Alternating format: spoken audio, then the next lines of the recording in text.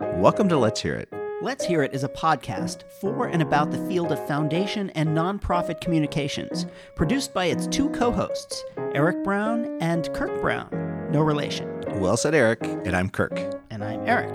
The podcast is sponsored by the Communications Network and the Lumina Foundation. We're talking to people about their work and what's happening in the field with the hopes of making this growing arena just a little bit more accessible to us all.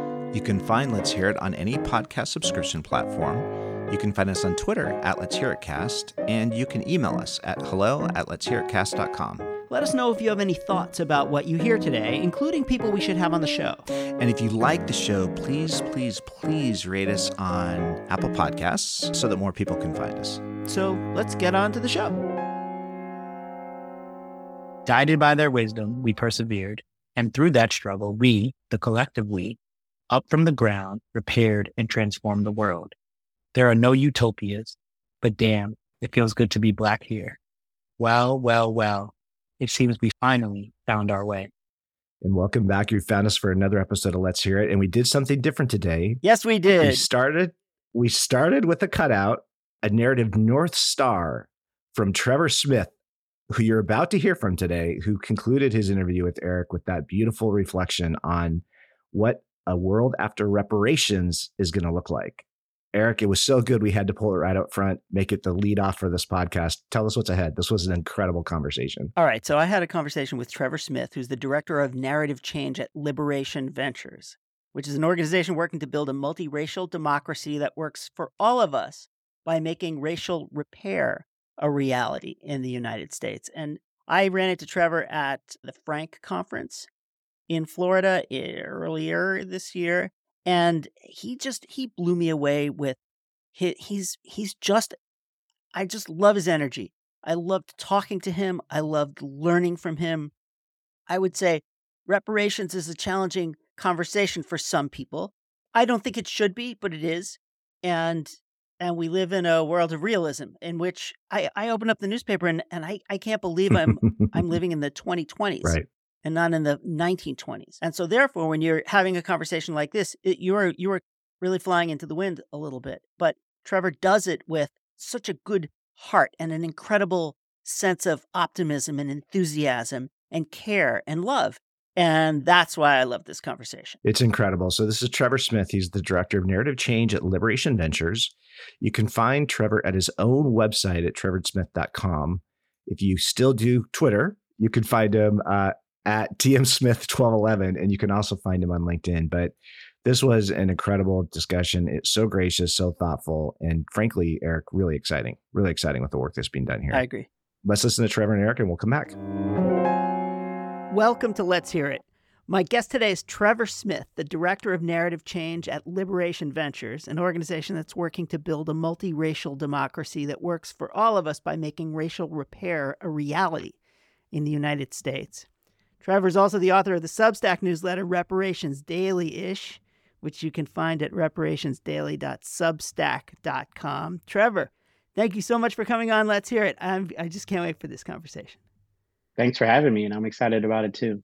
You've had a real interesting variety of jobs before you come here. You've worked at the New York Civil Liberties Union, the Cerdna Foundation, and the consulting firm M&R, among others. What was it about that work that led you to this place at Reparations Ventures? So my undergrad degree was in journalism, and one of the biggest pieces of feedback that I got when I was in school was that my pieces were too opinionated. And so that actually pushed me toward advocacy.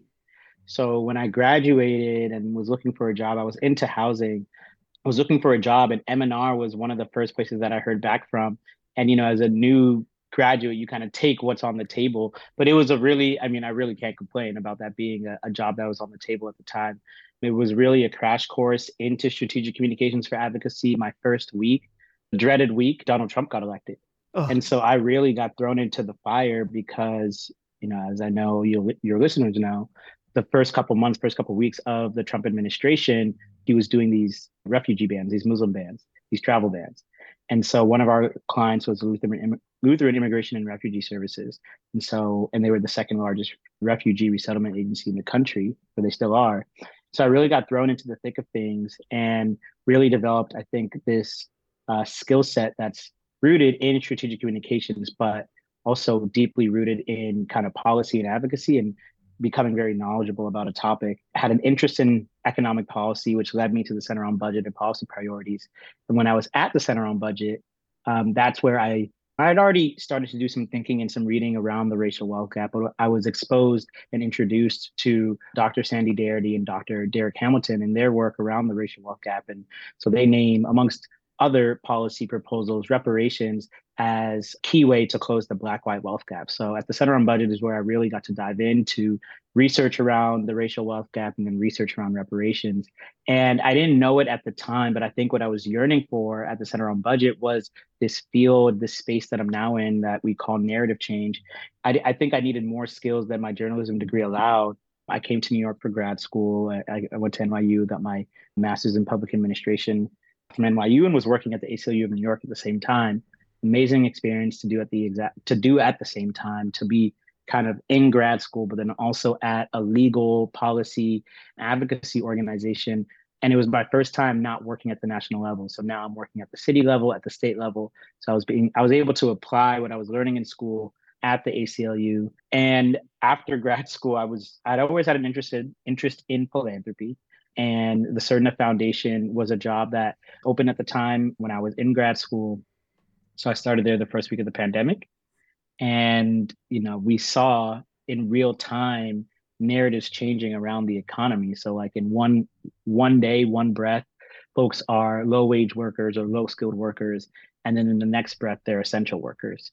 And so my boss at the time, Michaela Davis, she tasked me with looking at what an economic narrative change grant making strategy could be. And that really is where I deepened my knowledge around narrative change. And that's what's led me to Liberation Ventures. And let's just talk about what's going on there. Tell me about Liberation Ventures. It's really interesting work, and I would love to hear more about it. Yes. So Liberation Ventures, we're about 3 years old. We're fiscally sponsored by PolicyLink. So we're within kind of a larger, well-known policy and advocacy organization. But our mission statement is to fuel the Black-led movement for racial repair. And so we really see ourselves as field catalysts, field builders, supporting and growing the movement that's always been here, but that has been significantly under-resourced for reparations. So reparations for Black people in the United States. And so our work falls into 3 buckets: moving resources, moving relationships, and moving narratives, all toward the North Star of federal comprehensive reparations. And when we talk about reparations, we both mean financial and non-financial aspects. So in terms of moving resources, we raise and regrant dollars. We've committed $2 million to date to 31 brilliant organizations who are mostly at the grassroots level doing different types of advocacy across the country. We see ourselves also as like connective tissue builders and conveners. And so that is really the relationship part of our work. And so we try to make connections across the movement, across the field, within our grant portfolio, and just really try to form stronger relationships throughout the movement. And then narratives, which is where my work falls under. And the goal that I propose on the narrative side as a field builder should be to facilitate the growth of narrative power throughout the reparations movement. And we define narrative power as the ability to tell stories that shift mental models, cultural mindsets, and ultimately culture. So we're really oriented around, the narrative work is really oriented around building narrative power. And we have 2 approaches for how we're trying to build this power: building narrative infrastructure and what we call narrative weaving. And so we started on the infrastructure side. And so last August, we launched our first narrative program called the Reparations Narrative Lab. We're about 9 months into it. We're almost at the end of phase 1, but we have been convening 13 organizations across the racial justice and reparations movement to do sense making, to ask ourselves, what are the narratives that we're up against as a movement? What do we want to see out in the world? We've done focus groups. We've commissioned audience research. And now we're in the content and frame testing part of the lab. So we're really trying to take a comprehensive approach to understand how can we shift mindsets, shift perceptions to grow support for reparations. Well, it's funny because everyone wants to be shopping on the narrative aisle. Like, give me some of that narrative. We talk about it all the time on the show. And I mean, you talk about shifting mindsets, but can you break it down a little? Can you go as deep as you care to go about how you create narrative, how you know when it's taking, what you do, how do you adjust as you go? everyone is trying to figure this out. And what I've seen of what you've written, as good a handle on it as anybody's. I'd like to I get really your take on appreciate it. that. I really appreciate that. And it is hard for sure. And I think what I've seen is that there is no one size fit all, especially when you look at how narratives have shifted around certain other topics like smoking or around marriage equality. But I think what I've learned and what I often talk about, and what I often get reminded about from some of my mentors, some of my elders, is the importance of movements. And so I often return to this definition by Manuel Pastor and Rhonda Ortiz around movements, which they define as sustained groupings that develop a frame or narrative based on shared values, that maintain a link with the real and broad base in the community, and that build for a long-term transformation and power. And so I really think that narratives are shifted most successfully when there are strong, resilient movements. And so what I feel really blessed about is to be situated within the reparations movement, which is already this broad, transformative, large topic, and thinking about all of the different stories that we can collect, and then all of the different organizations that we can convene to build narrative power around. And so where we started was a glossary. We kind of scanned the field and saw how folks were thinking about these concepts. And so again, narrative power is what we're oriented around. And so we really thought, okay, so how do we build power? If narrative power is the ability to tell stories that shift mental models and cultural mindsets, how do we do this? And so our thesis is that if we can build narrative infrastructure, and by infrastructure, I think the best definition that I've seen comes from the Othering and Belonging Institute on this, but it's very long. So we've condensed it into this definition, which we define narrative infrastructure as the network of relationships and organizational systems needed to create dominant narratives. So thinking about infrastructure as the bridges and the streets that connect narratives and bring them together. So our first attempt is through this lab. So we brought a pretty diverse group of folks together, folks at the national level like Color of Change, Human Rights Watch, folks at the local level like the Grassroots Reparations Project, New Jersey Institute for Social Justice, and artists and writers and strategists. We brought them together to really start to try to make a cohesive framework, or what we're now calling a schema, and what we're calling the narrative house, which we hope can be a tool for future content creation, future organizing, and future strategy. So that's how we're starting off. And we hope that this narrative house is something that can actually be used over and over again. So anywhere from like an organizer, like literally printing it out and taking it with them to an organizing meeting, to a writer's room, which we held last week. We did like a mini writer's room where we had content creators come into the lab. They looked at the narrative house and they explored the different areas of how they could tell a story about reparations that aligned with their platform and what their audience might want to know. So we hope that the framework can be used in different ways. And I think that essentially how we build narrative power is through organizing and through alignment. But how we build alignment is that's the toughest question. How do we build alignment? How do we build collaboration? It's the question at the core, I think, of narrative. You mentioned marriage equality, and I think you meant and smoking, I think, if I'm not mistaken. Those were successful efforts to change narratives and then people's behavior, I think, as a result of those narratives. Are there other movements that you are using as your models, the things that help guide you as you've been doing this work? Yeah, I mean, so it's funny because I often get asked to do maybe like narrative 101s. And I think folks most often want to hear what I've learned from marriage equality and like how I'm applying that to reparations. But I think, there's obviously things that I have learned, but I think there's closer, the civil rights movement. I think there's a lot to learn from there. But then more broadly than that, just the Black radical tradition. And I think that there is an academic and philosophic understanding of narrative and theory around narrative. And so, I admit that, and I am one to read a lot. So I have read a lot of the academic thinking, but I think at the core of it, I think Black people in the United States arguably have known the power of narrative, the power of story, the power of words since Black people were brought here, from teaching themselves how to read and write at the risk of death because they knew the power in knowledge and the power in words and the power in knowing those things to be able to speak to each other, to build community, to build relationships, to build power.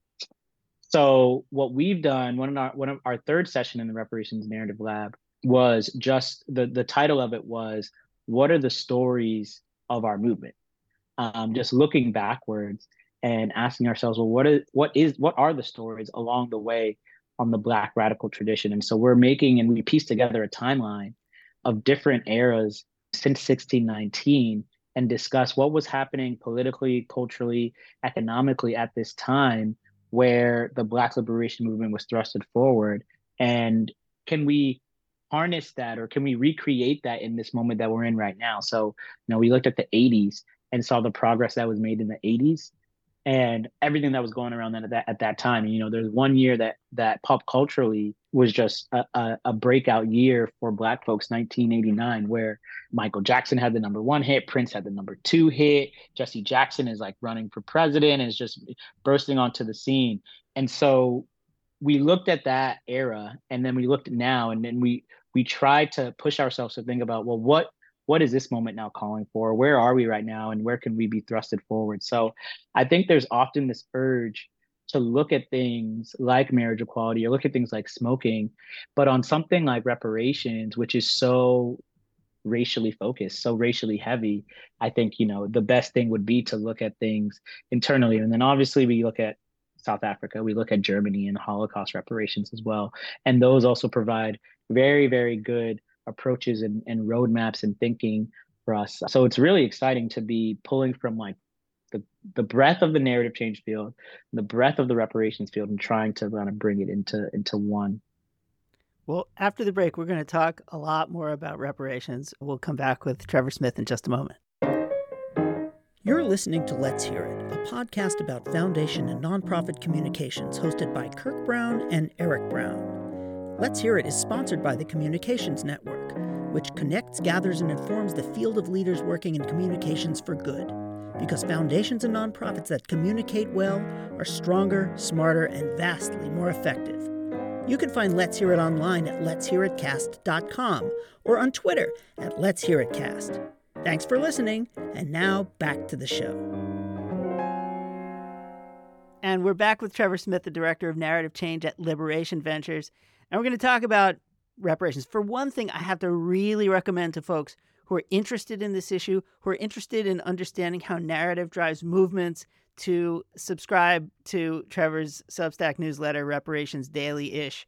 You do an amazing job, for starters, of just collecting all of the information that's out there, but you also put your point of view on it. Maybe this is the thing that you were meant to do out of journalism school, because I think you're a wonderful educator. Can you talk just a little bit about that work itself? Because it's so good. And it's, I think, such a great model for people out there who are trying to communicate about the various components of their work to a broad audience. Yeah. So, I mean, this is funny. It's funny you bring this up, because I think, and how we talked a little bit about M&R earlier, because really where I got this idea was birthed at M&R in a lot of ways. And so a lot of account coordinators, associates, comms associates across our social justice field do this every morning. They wake up and they have to compile clips for either their clients, or if they're at like when I was at the Center on Budget, if they're inside a large organization, they compile clips for their internal team and they send it out every morning. And so one day, 2 years ago, I was reading reparations news almost every morning when I was at CERDNA, and I just said, it'd be really cool if someone just compiled these and just sent them out for folks who are in the movement or folks who are interested to get these daily clips every day for free. So that's really how the idea was born. And then as I started to get more and more people following, I was like, well, I can't just send links to folks' inboxes. I got to have a little bit something more than that. Let me give some of my opinions, some of my thoughts about some of these articles or about what's going on just more broadly. And so now it's developed into that. So where now every time I try to put out editions, so it's definitely now daily-ish. When I first started, I knew I wouldn't be able to do it daily. But now that I'm kind of adding my own thoughts about it, I'm taking a little bit more time in thinking deeply about what I write. And that is run up a little bit with how frequent I can put out the clips. And so what I'm hoping to do next year is almost divide the two and let folks self-select. So you'll be able to self-select if you want these just like ongoing articles on a daily or weekly basis. And then you'll also be able to self-select if you want my opinions on reparations or my opinions on race. Well, I have to say that for folks who are listening out there, Trevor's newsletter is like an object lesson in how to add context to the news and what's going on, because he just does a great job of synthesizing. So you do a great job of synthesizing, and I really appreciate that. I've learned a lot. So let's get into the conversation around building a new narrative. I guess you could call it a new narrative around reparations. Mm-hmm. Maybe it's my own perceptions, but I'm seeing more stories in the paper. I live in San Francisco, where there is a really robust and interesting conversation around reparations. I mean, here's the stupid question: is this taking hold finally after all this time? And can you talk about why you think that's happening? It is taking hold after all this time, and I think I try to be very enthusiastic in my answer there, because I think it's really important for folks to know that this is really, really being grappled with. Like, this isn't just an activity that folks are moving through. There are obviously dollars moving into organizations that we have a clear kind of through line to see. But then what it's also been beautiful to see is just the ways in which folks are really grappling with this issue in a really deeply research, deeply academic. I think that there's this thought that there isn't an intellectualism to the reparations conversation, but from what I've seen, everyone from the academy to the grassroots approaches this topic in a really intellectual way. And yes, so there's that evidence, and then there's also, just like you said, read through my newsletter, you'll just see from over the past 2 years, I've probably compiled close to 1,000, if not over 1,000 articles on this topic from across the globe. I started to do it just in the United States, and now I've expanded it to be globally. So this is really a global conversation. So some of the major things that are going on are, yes, in California, there's a California Reparations Task Force that has been doing work over the past 2 years. And this summer, they'll actually release recommendations on how they think the state should move forward. And it's groundbreaking. It's the first state to ever do it. New Jersey, I'm in New York, so our neighbors in New Jersey, they were the first state to propose a bill. So New Jersey actually had a bill on the table before California, but California passed it first. And so New Jersey, they are the second state that could potentially pass a reparations commission at the state level. And then what we're seeing across cities and localities is a lot of movement. From Boston to Evanston, I think Evanston is probably the most prominent city where they are actually giving out reparations, and they've started with housing. So this is really real, and universities are grappling with it. Harvard University released a report a few years ago. Georgetown University had a whole commission dedicated to it. And we've seen institutions apologize for slavery. News institutions apologize for their role in slavery. And so I think what we're seeing as the dust has settled since 2020, the murder of George Floyd, the racial uprisings, the word reckoning was thrown around a lot in 2020. And, I disagreed with it. I don't think we've ever had a national reckoning. But I think what we're seeing in the reparations conversation is pushing us the closest we've ever been, probably since emancipation. That might be a stretch, but the closest we've ever been in the past 50 years for sure on a real racial reckoning. Well, one of the things that you've been quite clear about is that this is about repair. Repair is the root word for reparations, and that this is about trying to bring together communities, not trying to divvy up sides or to pick winners and losers. Obviously, we're redressing the various things that have occurred throughout our history. And I was reading a hyperlocal news story in the San Francisco Public Press, hyperlocal outlet here, about what happened in the Western Addition, the Fillmore district of San Francisco, that was raised for so-called urban renewal.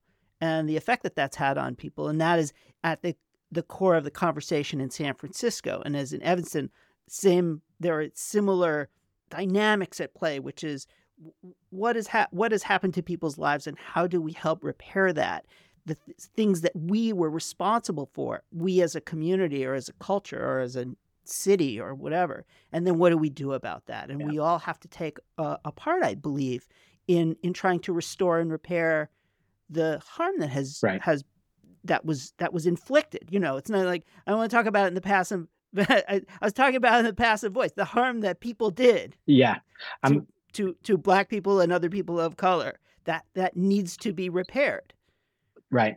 I'm really glad. Yes, I'm glad that we're here right now, because I think what we've been doing in the lab, what we've seen is that we need a transformative narrative on reparations. Right now, I know a lot of folks see reparations strictly through the financial lens.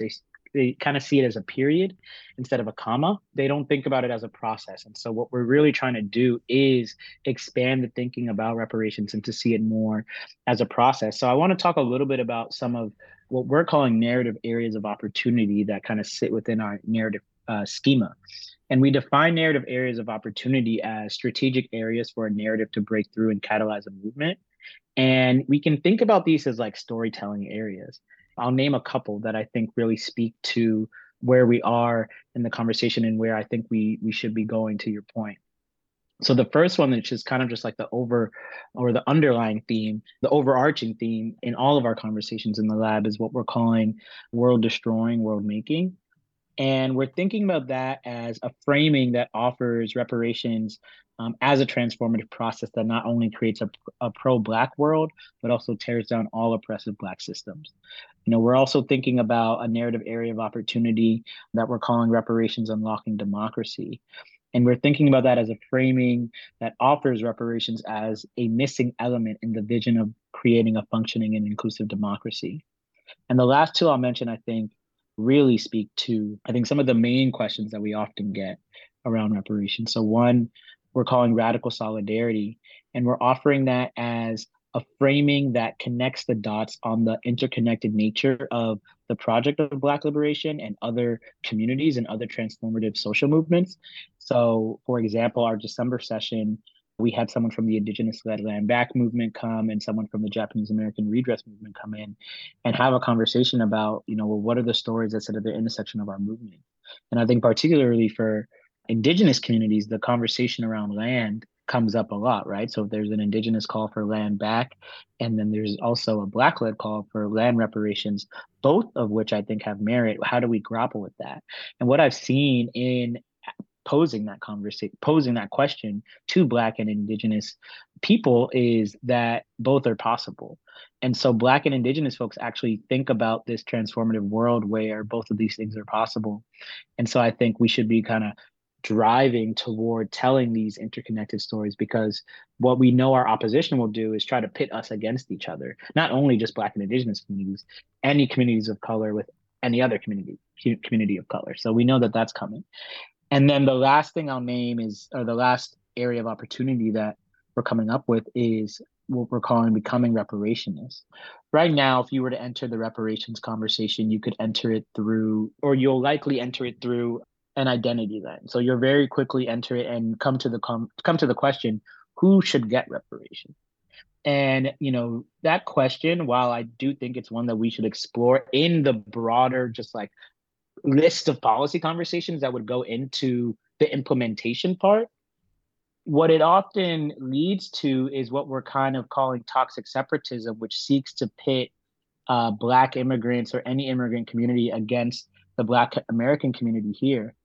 And so what we're offering with Becoming Reparationist is another identity lens of which to come into. And so if you self-identify as a reparationist, that means you cannot be anti-immigrant. That means you cannot be anti-LGBTQ. You have to be for this transformative call for reparations. And so reparationist as a term is something that has been used throughout the movement by our elders. And what we're really just trying to do is like construct it into a larger part of our conversation, a larger part of our language, in the same way that when someone says, I'm an abolitionist, you kind of know what they stand for. You know where their politics are. Or if someone says I'm a feminist, you know what their politics are. Right now, when you say reparationist, I don't know if there's a clear vision of what that means. But what we'll hope to do is construct that identity. Yeah, it's funny. I went right to abolitionist and feminist in my own mind. Like, oh, okay, I understand how that now fits. Just in the couple of minutes that we have left, and we could have this conversation for a really long time, and I cannot wait to take your course when you teach it.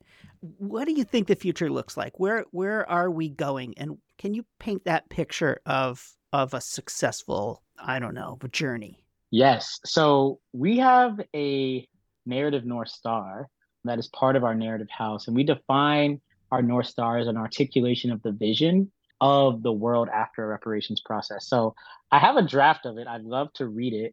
It might change slightly, but it'll get to the point. Go for it. Cool. It's true. In this new world, Black lives not only matter, they are also embraced, welcomed, cherished, celebrated, and deeply loved. It's peaceful here. Black people can inhale deeply and exhale freely. When we wake in the morning, money is not on our mind. Surprise. Stranger things have happened. No one just has one home because we formed homes in our relationships within each other. There's a selflessness in the air. Gifting is the standard, selling is the oddity. For some reason, everything tastes sweeter. Black dance, song, and art are cherished and admired. In a way, it feels like we pushed a rest and reset button. Black minds, hearts, and souls have been restored. We finally figured out how to equitably distribute the abundance of resources we've always had. We didn't just tell the truth, we chose to hold it close forever. Land has been returned. Leaves and trees still fall, but no one claims them as their own. Caring is neither womanly or manly. We've abandoned that concept. We care for all at all times. Anti-Blackness does not exist here. Truly, imagine that. We've concluded it's much easier to love than to hate. Yes, we are rich with Black joy here. Stranger things have happened. Of course, there was struggle, tension, and conflict along the way. Our elders and ancestors told us as much. Guided by their wisdom, we persevered. And through that struggle, we, the collective we, up from the ground, repaired and transformed the world. There are no utopias, but damn, it feels good to be Black here. Well, well, well, it seems we finally found our way. Wow. Well, I can't think of a better way to end that our conversation. I really appreciate your work, and thank you so much for sharing it with us. Trevor Smith, thank you. Thank you. And we're back. So you've done it again, Eric. You brought another former recovering journalist onto our podcast and had them tell us about all the great work that they do. And I have to say, I have a special place in my heart for these former journalists and the rigor they bring to the work, because that, for all the things you discussed, for me, one of the big top lines was just how thoughtful and how thoroughly Trevor is thinking about this work. And I felt that journalist training through all of it. You're not a recovering former journalist type. I'm not. I'm just a fan from afar. So I think we need to rename our podcast along the lines of his newsletter, because he does Reparations Daily-ish is what he's writing. I think we should do Let's Hear It Quarterly-ish or something like that. No. We did take June off, as, by the way, did the New York Mets, apparently. We're back here in July. Oh, and before we get into this, I hope this is okay for me to throw this in, but our tuneful composer of our theme music, John Ellie, he has an album out. And it's a really, really wonderful album. It's called Past Imperfect. And our theme song is the first cut on the album, a studio-produced version of Let's Hear It. And it is like, doom, doom, doom, doom, doom, doom, and then he scats. And so I really encourage folks to go to johnelle.com, JOHNALLEE.com,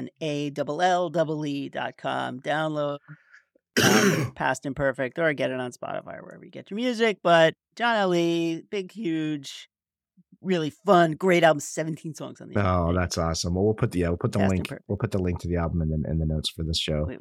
Sorry to interrupt a really important conversation. No, that's great. For a cheap plug for my pal John. So I like Trevor's group, Liberation Ventures, this notion of fueling a Black-led movement for racial repair, focusing on federal legislation and the reparative frameworks that have both financial and non-financial components. And that was another theme for me in this conversation, was how thoughtfully Trevor and that group are connecting narrative change work with real policy outcomes. And that starts getting expressed back to us in all the stories, all the work we're seeing done with the reparations work. And I feel like this is one of those organizations that's really pushing the vanguard of what this looks like, this notion of how we direct narrative change into some real concrete policy action and policy transformation that according to the conversation you both had, is happening all over the place. I mean, different states, different cities. It's really impressive. The root of reparations is repair. This is about repairing damage. You'd have to not be looking to see how much damage racism has, and slavery and our forever many hundreds of years of history has done to people. And repairing that damage is important. And how can you have a whole society if you have systematically damaged people?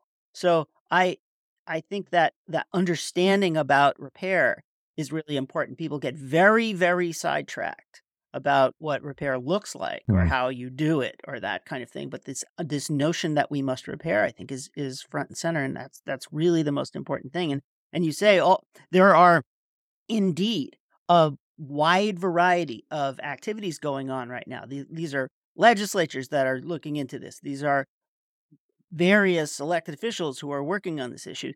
And the city of San Francisco, I think famously right now, has just released a almost 400-page report that dedicates, chapters to how mass incarceration or discriminatory housing policies and unequal access to education have made it difficult or even impossible for Black San Franciscans to lead the lives that their neighbors lead.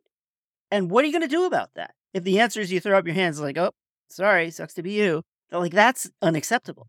And so the city of San Francisco is looking at how do we repair?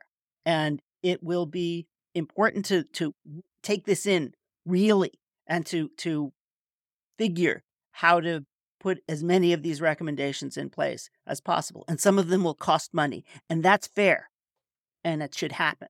So this is not pie in the sky stuff. This is real stuff that real folks are spending a lot of time thinking about and trying to be fair and to be honest about what has happened and what are we going to do about it. And this repair is immediate. It needs to be done now. These issues are current. They're part of our lives each day. They're highly difficult to work through in this complicated landscape we're in. And you see the rigor that's being brought to that task by Liberation Ventures and Trevor's colleagues to leverage what in another world we'd say communications, but to leverage communications to actually advance and move this forward. So in February, Trevor did an interview with Lauren Paul, and Lauren wrote it up very beautifully on her Medium channel. But this great little nugget: narratives move people and people move policy.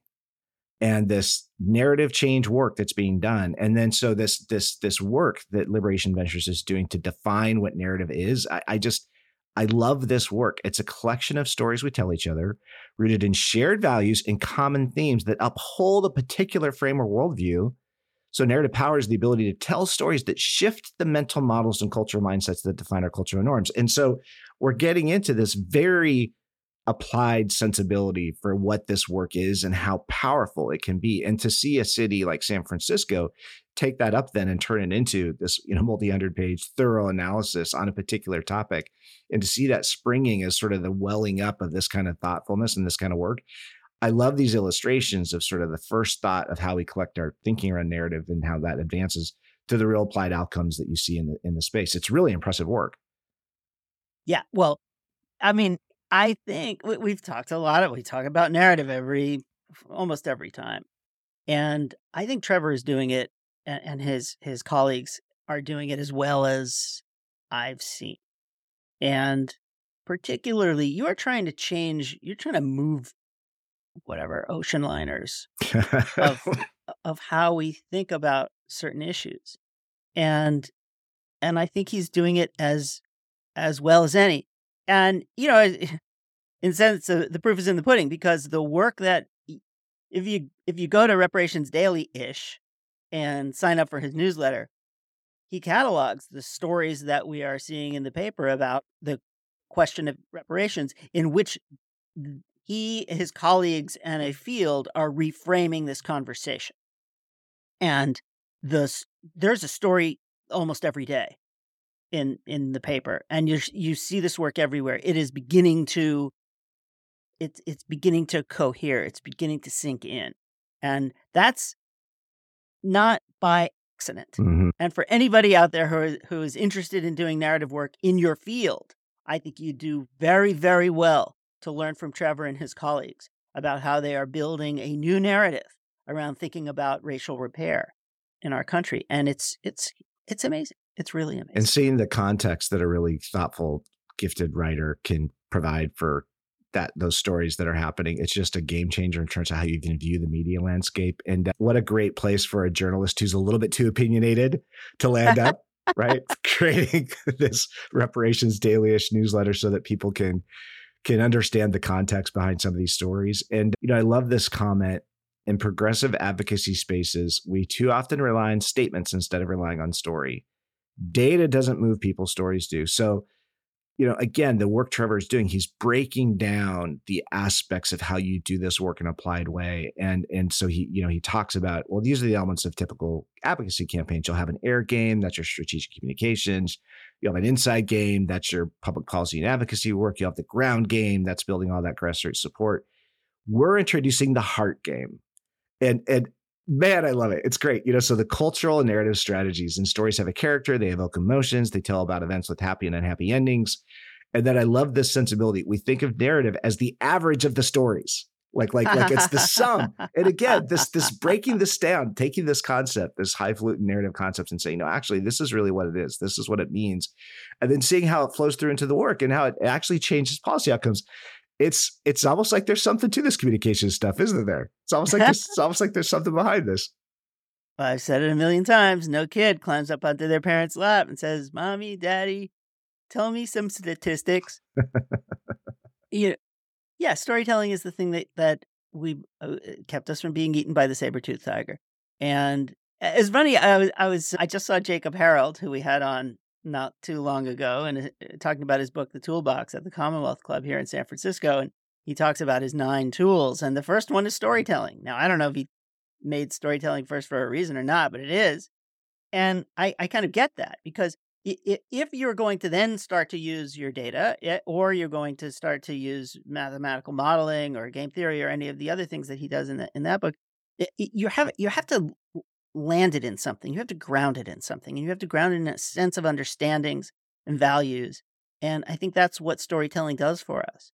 And I think that Trevor uses it as well as any I've seen. But I also think that we are trying to change the shape of our brains. And Trabian Shorters we talked to him about that. Is as you tell these stories and as you create these narratives, you are changing the shapes of people's brains. Mm-hmm. And therefore, they're able to take in information in different ways. They see it in a different way in their mind as they hear it. They don't reflect or respond in the ways that they might have in the past, and they are now open to different things. That's very scientific stuff, and is way above I'm like a words guy. I don't understand it, but I get it. Intrinsically, I understand what the effect is. And when we used to have Andy Goodman come in to whatever foundation I was consulting for or working at, and have him lead his storytelling session. Mm-hmm. And what he has implored every organization to do is to start every single meeting with a story. Mm-hmm.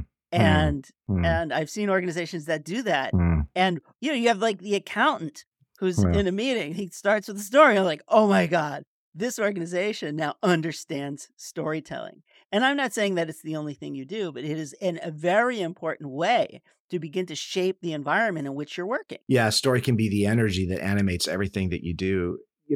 Trevor talks about the Reparations Narrative Lab, and he talks about the infrastructure that they're working to create around this narrative change project. And I would love to hear your reflections on this part of it, because he kind of just quickly went through it, this notion of movement. And it's, to shift narrative, you need a movement. And, with the Reparations Narrative Lab, they're convening 13 experts, 13 organizations to kind of do this very careful work to understand what's the current landscape in terms of the public opinion, focus group research, and then how you turn that into actionable frames, which, by the way, he mentioned testing those frames. And I feel like that's a key element that too often gets lost as we do the front end work, develop all this data, and then we never do the market test piece to see, okay, now what do we make of the data? Are we actually interpreting it correctly?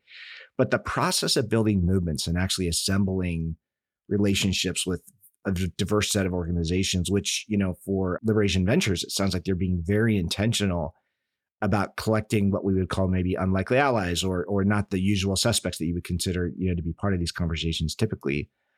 But that work of just explicitly building movement and doing the work to invite people in and have a broader set of folks be part of this discussion, I feel like that's way more difficult than Trevor made it sound, because he's just presenting it as something they're just doing. And it's one of those things where I'm like, yeah, we're all seeing this beautiful meal you've assembled, but you're actually doing some very high level work to even make something like that a viable concept. I agree. And again, this is another one of those things that if you're working on narrative, if you're doing narrative work and you're a funder, for example, you need to fund the infrastructure to do it. You have to fund the research, you have to fund the testing, you have to fund the training, and then you have to fund the training, and then you have to fund the training. And then when you're done with that, the training, because you do a training and then it goes away, it goes out of your brain. You have to continue to use it. And so by putting together a network of experts and practitioners and researchers and everybody else to continually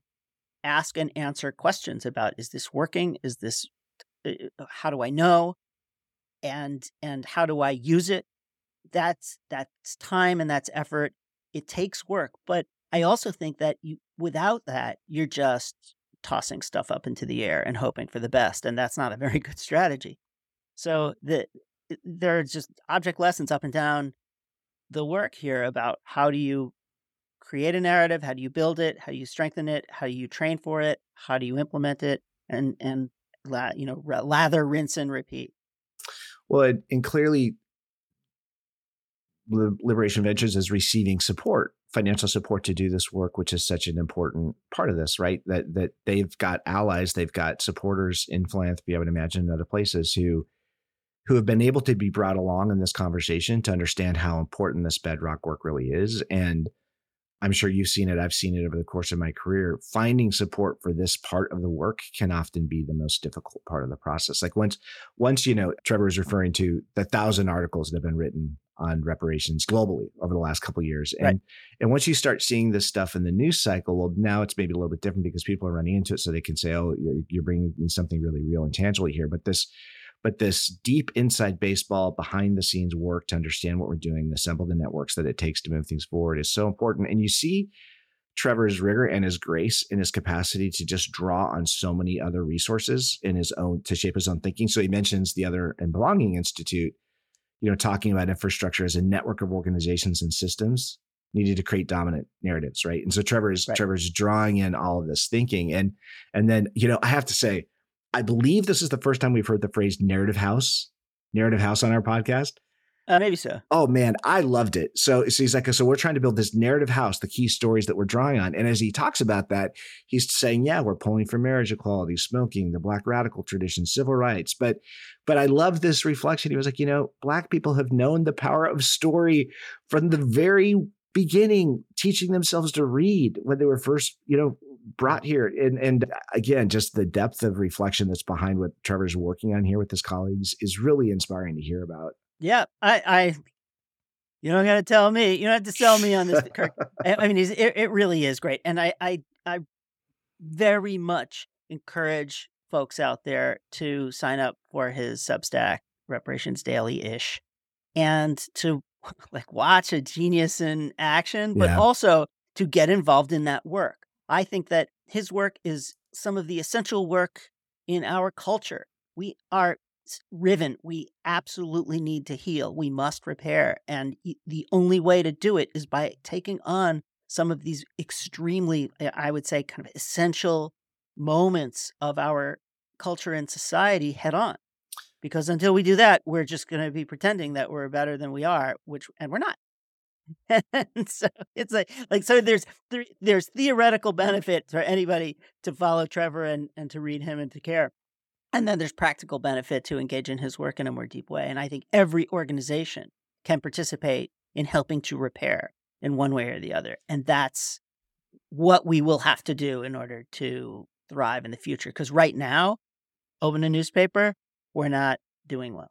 Well, and you see how powerful these words are in building movements. So repair, what a powerful word. So Trevor finishes his conversation with you describing this sort of narrative set of frameworks they're working with, right? So there's the world destroying, world making, there's reparations and lock with democracy, but then there's radical solidarity and coming reparations, and this acknowledgement that this is work that touches Black communities, but all sorts of communities in terms of bringing folks together around this vision of what a world after reparations could look like. So I love that part of it too, how this work is drawing Liberation Ventures and others that are really behind it into alignment, into conversations with folks that identify maybe differently with, different segments of our society, but that can come together around this notion of coming reparations and how this, I love this phrase, toxic separatism, that we don't have to right. we don't have to be in this world of toxic separatism that puts, say, immigrants against the Black community here or anything like that. We can actually create solidarity across all of these identities, across all these movements. And that just, again, just feels like such a thoughtful and important reflection about the work that they're doing. Totally agree. So Trevor concludes with his narrative North Star. Again, I think this might be the first time we've heard the phrase narrative North Star, but man, maybe not. But maybe not. Who can remember? Who can remember? That's right. But that was beautiful. And he confessed, it's like, this might be changing, but I don't know if that's version 2 or 3.0, it's a pretty good version, I thought, in terms of what we heard from him. I totally agree. So that was good. It was great. I love Trevor. I love talking about this work. That was really, really fun. And I hope people get a lot out of it because his work is so important, so valuable. So find Trevor Smith at trevorsmith.com. He's the director of narrative change at Liberation Ventures. Please subscribe to his newsletter, Reparations Daily-ish, and follow and read all of his work. It's just awesome. And Trevor, thank you, and congratulations for all you've accomplished so far with your work. It's really awesome to see how it's evolving. Eric, well done. That was awesome. That was fun. See you next time. Okay, everybody, that's it for this episode. Please let us know if you have any thoughts about what you heard today or people we should have on this show, and that definitely includes yourself. And we'd like to thank John Ali, the tuneful and inspiring composer of our theme music. Our sponsors, the Communications Network and the Lumina Foundation. And please check out Lumina's terrific podcast, Today's Students, Tomorrow's Talent, and you can find that at luminafoundation.org. We certainly thank today's guest, and of course, all of you. And most importantly, thank you, Mr. Brown. Oh, no. Thank you, Mr. Brown. Okay, everybody. Till next time. Let's hear it.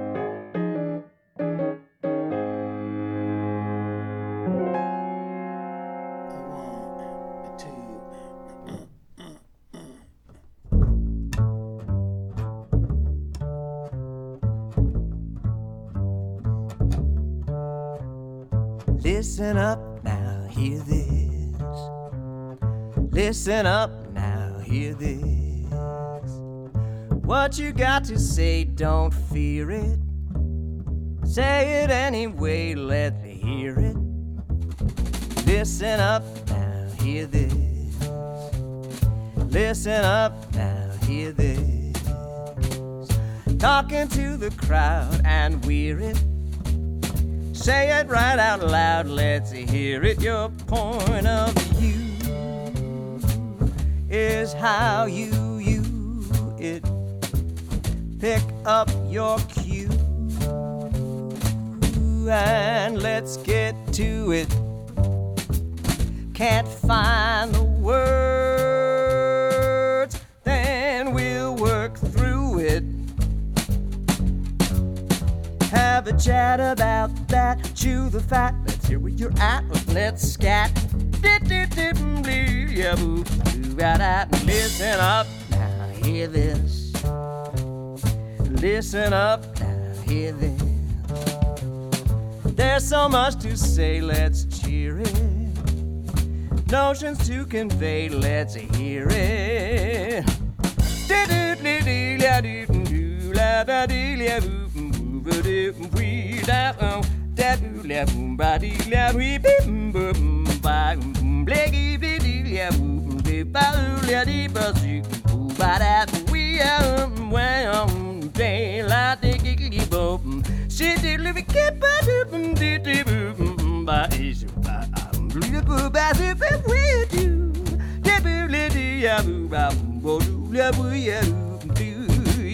Your point of view is how you it. Pick up your cue and let's get to it. I can't find the words, then we'll work through it. Yes, we will have a chat about that. Chew the fat, let's see where you're at. Let's scatter, listen up, now hear this. Listen up, now hear this. There's so much to say, let's cheer it. Notions to convey, let's hear it. Got some gossip to relay, let's hear it.